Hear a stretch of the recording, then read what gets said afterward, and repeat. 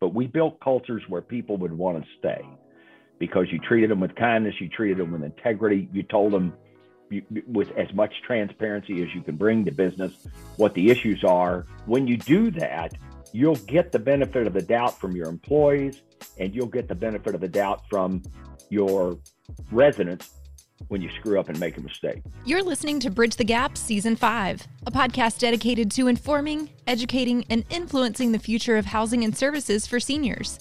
Powered by sponsors AccuShield, Connected Living, Inquire, One Day, LTC REIT, It's Never Too Late, Meridian Capital Group, Salinity, The Bridge Group Construction, and produced by Salinity Marketing. Welcome to Bridge the Gap podcast, the senior living podcast with Josh and Lucas. A very exciting episode from a longtime industry guy. We want to welcome Pat Mulloy. Welcome to the show.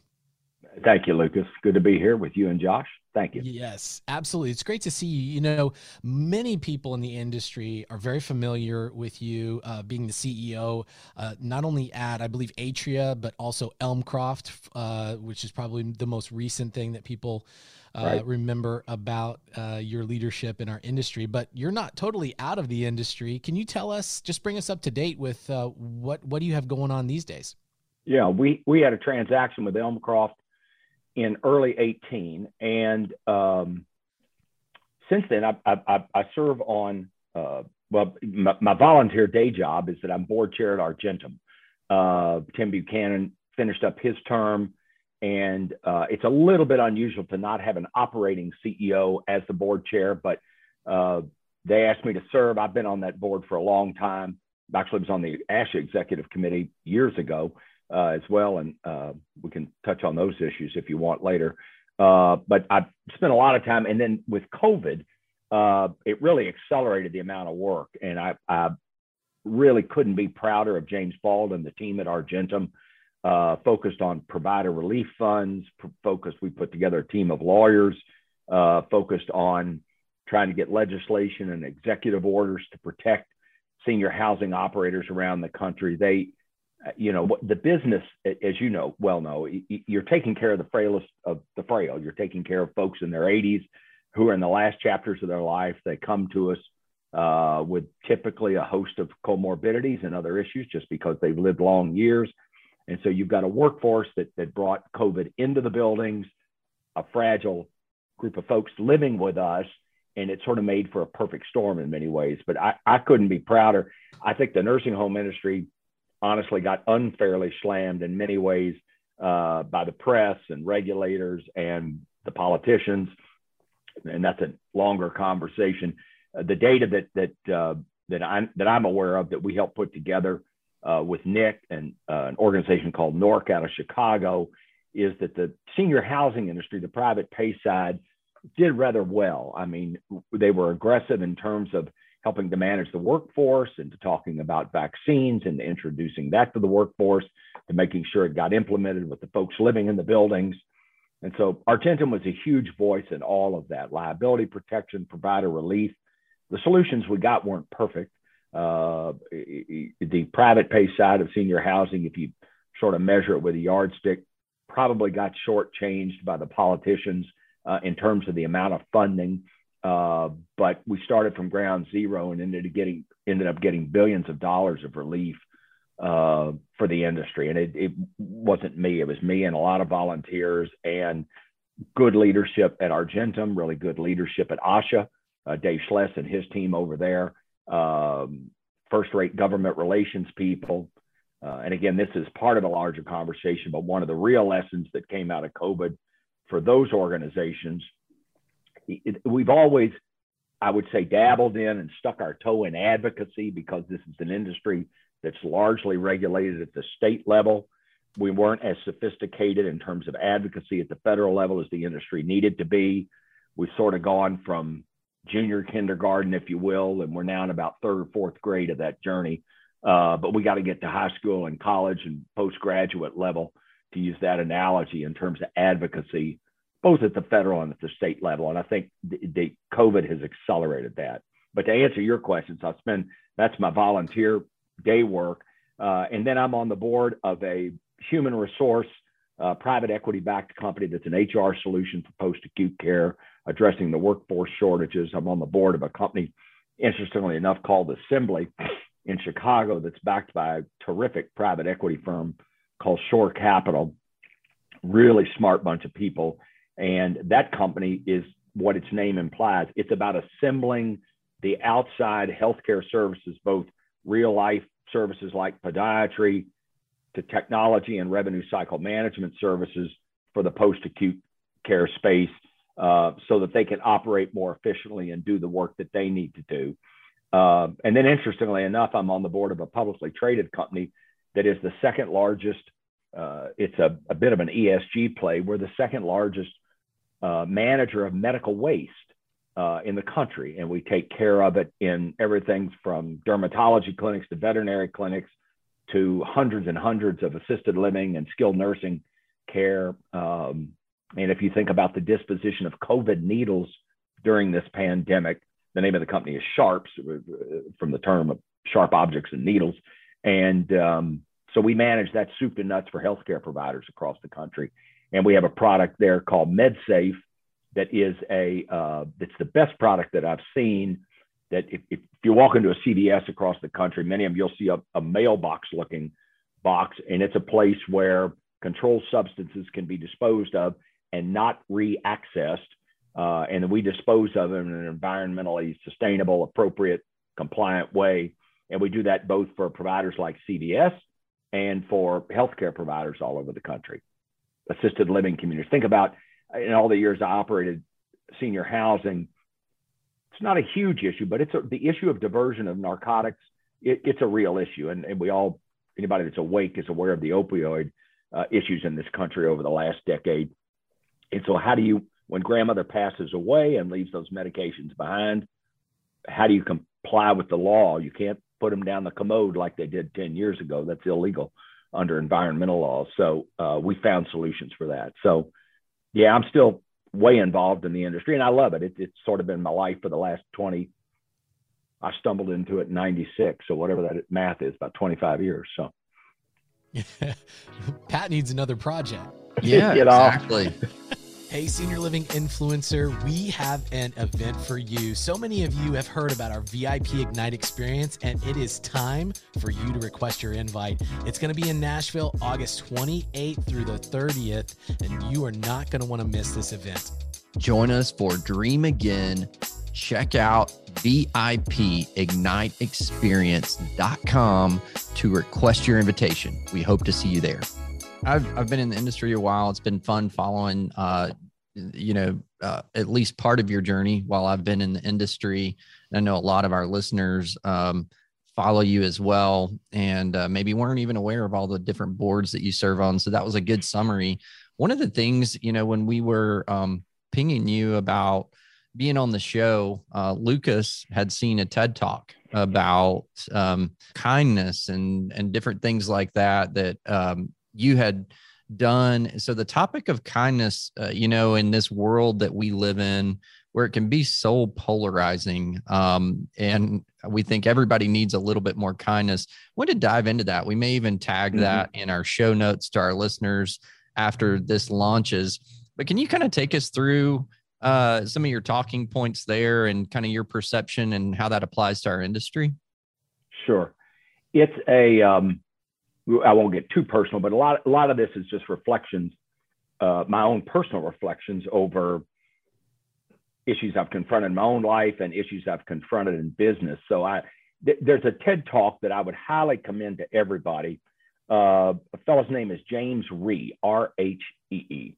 And his story is, I won't try to tell his story. You can Google it on TED Talk, but it's worth 15 minutes of your life and your time. And it resonated with me. James had him as a speaker at Argentum. I think, let's see, what are we in? We're in January. I guess he spoke at the Argentum conference in Phoenix last year. And then they had him back at our CEO summit down in Florida a few weeks ago. And his story is an amazing story. He's was a private equity guy by training, smart as a whip. Had all the sort of obvious apparent tools you have to be a successful business person. I mean, keen analytical mind, mathematics skills, economic skills, IT skills. And his life changed, though, because he got on the board and this company had invested in a company called Ashley Stewart, a company I was vaguely familiar with that didn't know much about. And it was a company that was slowly circling the drain financially. I think he was on the private equity side of it, sat on the board, and it was just going down the proverbial financial commode. It was failing. And I'm not judging. I've been in partners with both big REITs and private equity people most of my adult career. And I always describe them as, people say, are they good or are they bad? They're like marriages. They're very personal. You got to make sure that you have a relationship with the people that are there and that they understand what your goals are and you understand what their goals are. So you can't paint them with a broad brush. But I think the story that James tells is that this group of leaders were watching this company fail and they were about to shut it down. They were going to put it in bankruptcy. And James somehow was touched by the fundamental mission of the company. And I didn't know much about Ashley Stewart, but Ashley Stewart is a lower to middle market provider of clothing for plus sized women and largely African-American customers.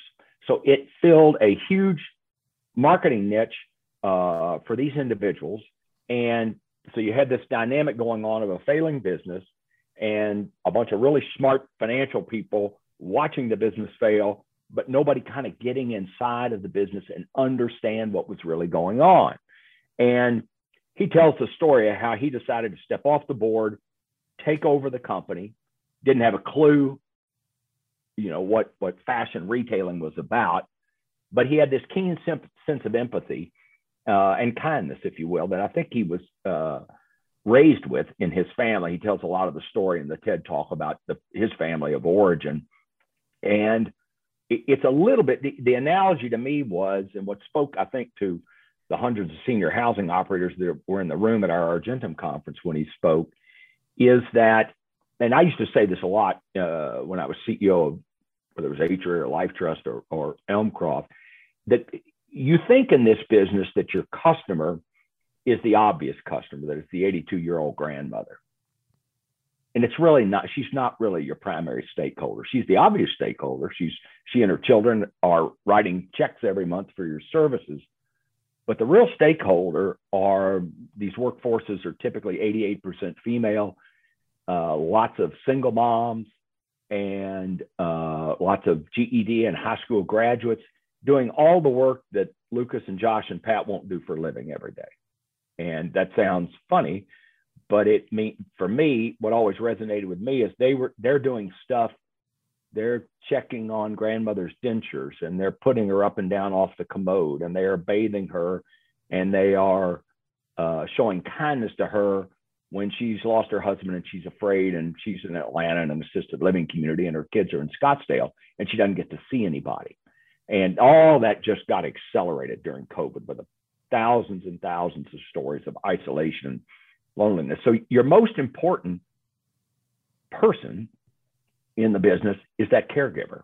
It's that person at the front line. And what James figured out with Ashley Stewart, it was the same thing. It was the local managers and women working in this business, giving women that may never get to, go spend $5,000 at a Neiman Marcus or a Saks or have that sort of financial experience, but wanted a fashion experience that spoke to where they were in the marketplace.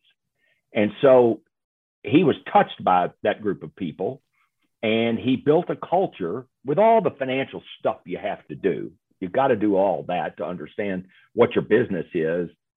But with that kindness added ingredient, he built a company with real staying power. And his talk spoke to me because it's after 25 years of lots of successes, but also lots of mistakes and screw ups on my part and other people on my team's part. The inescapable eye of the needle in our business is that this is a service business, and it is it's a business where you're asking now a $15 an hour worker in many markets, because we've had a lot of wage inflation and some of which is long overdue and some of which will put all kinds of other pressures on these businesses. But they're doing incredibly difficult work. And as I said, with COVID, all the stuff about heroes and all that stuff, it sounds superficial, but it's so true, because these people were taking care of grandmothers that for 18 months in many jurisdictions couldn't see their children because you couldn't get into the buildings. So if you miss that, and I've known operators that I'm not judging people, but I've known a lot of people in this business that just don't get that piece of the business. But you can't get there with all the financial tools and all the data tools and all the information technology tools. If you don't have leadership that gets the human side of this business, you won't succeed. I was thinking about chatting with you all this morning early, and I one of the things I'm proudest of is that Atria and at Elmcroft, and my partner Tim Wesley and I, we weren't perfect, but we built cultures where people would want to stay because you treated them with kindness, you treated them with integrity, you told them with as much transparency as you can bring to business what the issues are. And when you do that, you'll get the benefit of the doubt from your employees, and you'll get the benefit of the doubt from your residents when you screw up and make a mistake, because you will. And so not only treating people with dignity and respect, and little things, remembering their name, going to their communities, talking to them, dropping them thank you notes, calling families when you make mistakes and apologizing for what you did. I've done that 30 times in my career and probably saved hundreds of thousands of dollars in malpractice settlements, not because they magically went away, but because they understood you were a human organization trying to do the best you could in very difficult circumstances. So I don't know if that resonates with your listeners. It's just stuff that has built up in me after 25 years of, as I said, some degree of success and lots of degrees of failure from day to day. So. Well, thank you for sharing that story. I mean, so that's a really good insight to some of the things going on at some of our leading events in the industry. Lucas, one of the reasons why we even started this platform originally was to be able to take the thought leadership that folks like us that are talking here with Pat, we get to experience. We're blessed and fortunate that we get to learn from and hear these reminders and this great content.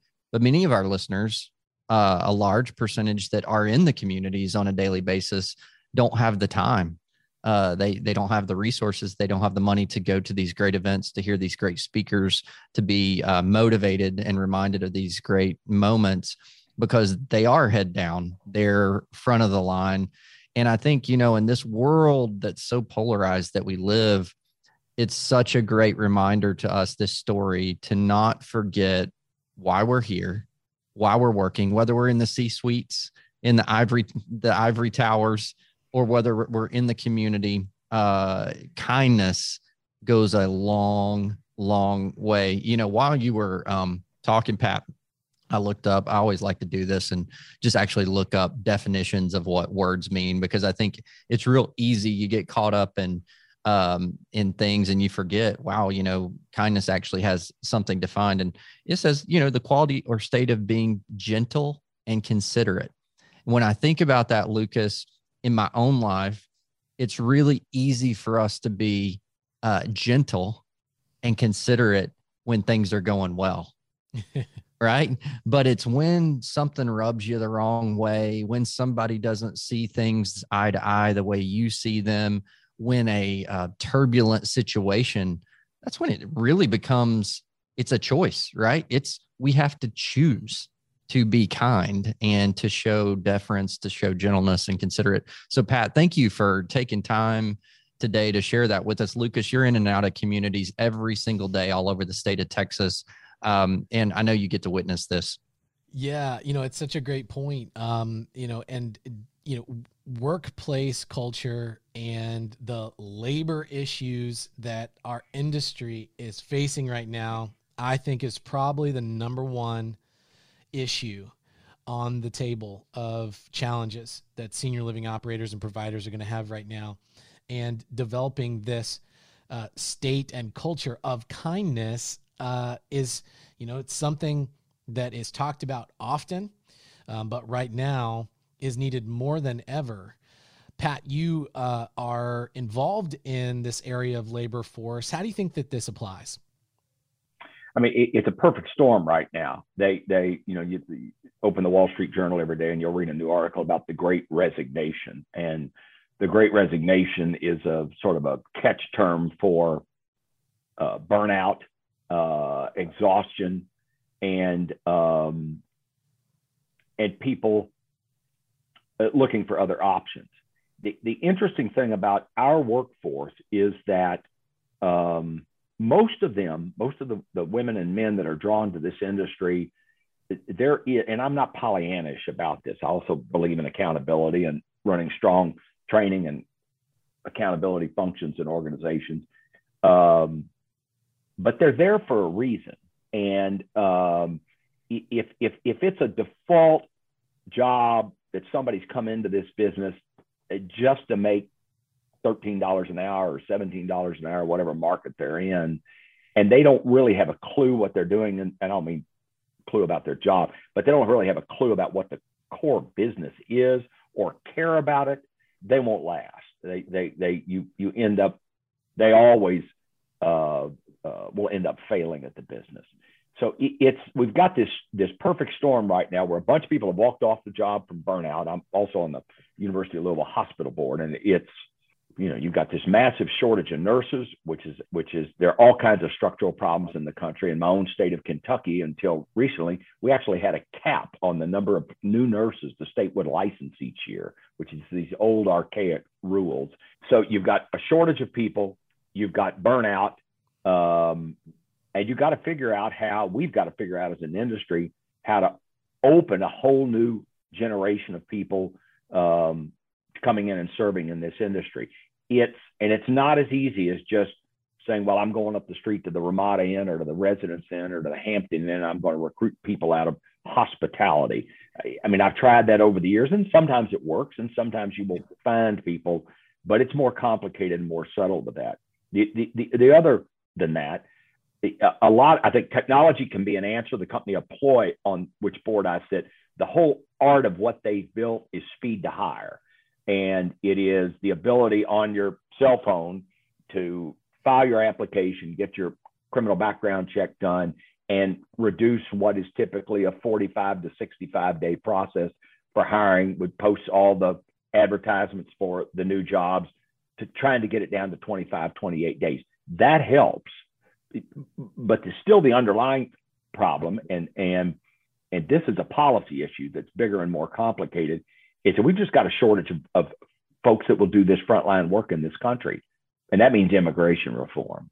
And that's a complicated, longer conversation, but we've got to open the doors to letting tens of thousands of new people become Americans that want to come here and have an opportunity at the American dream. And to your point, Josh, earlier, the division that has gripped this country for most of the last decade continues to freeze that conversation.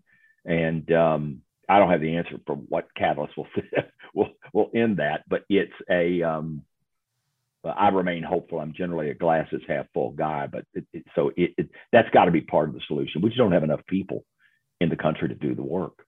So, well, Pat, there's so much to talk about here. Unfortunately, we got to wrap this show, but I know Lucas appreciates, our listeners appreciate you sitting down, taking time from all the various hats that you wear and spending some time with us today. We will definitely be connecting our listeners to you if they're not already following you, so they can follow your journey, your leadership. Lucas, great conversation today. Yeah, and we'll also make sure that we connect in the show notes to the TED Talk that you mentioned so that people can access that. Kindness, it goes a long way, and especially when you are confronted with something you don't like. You got to be kind.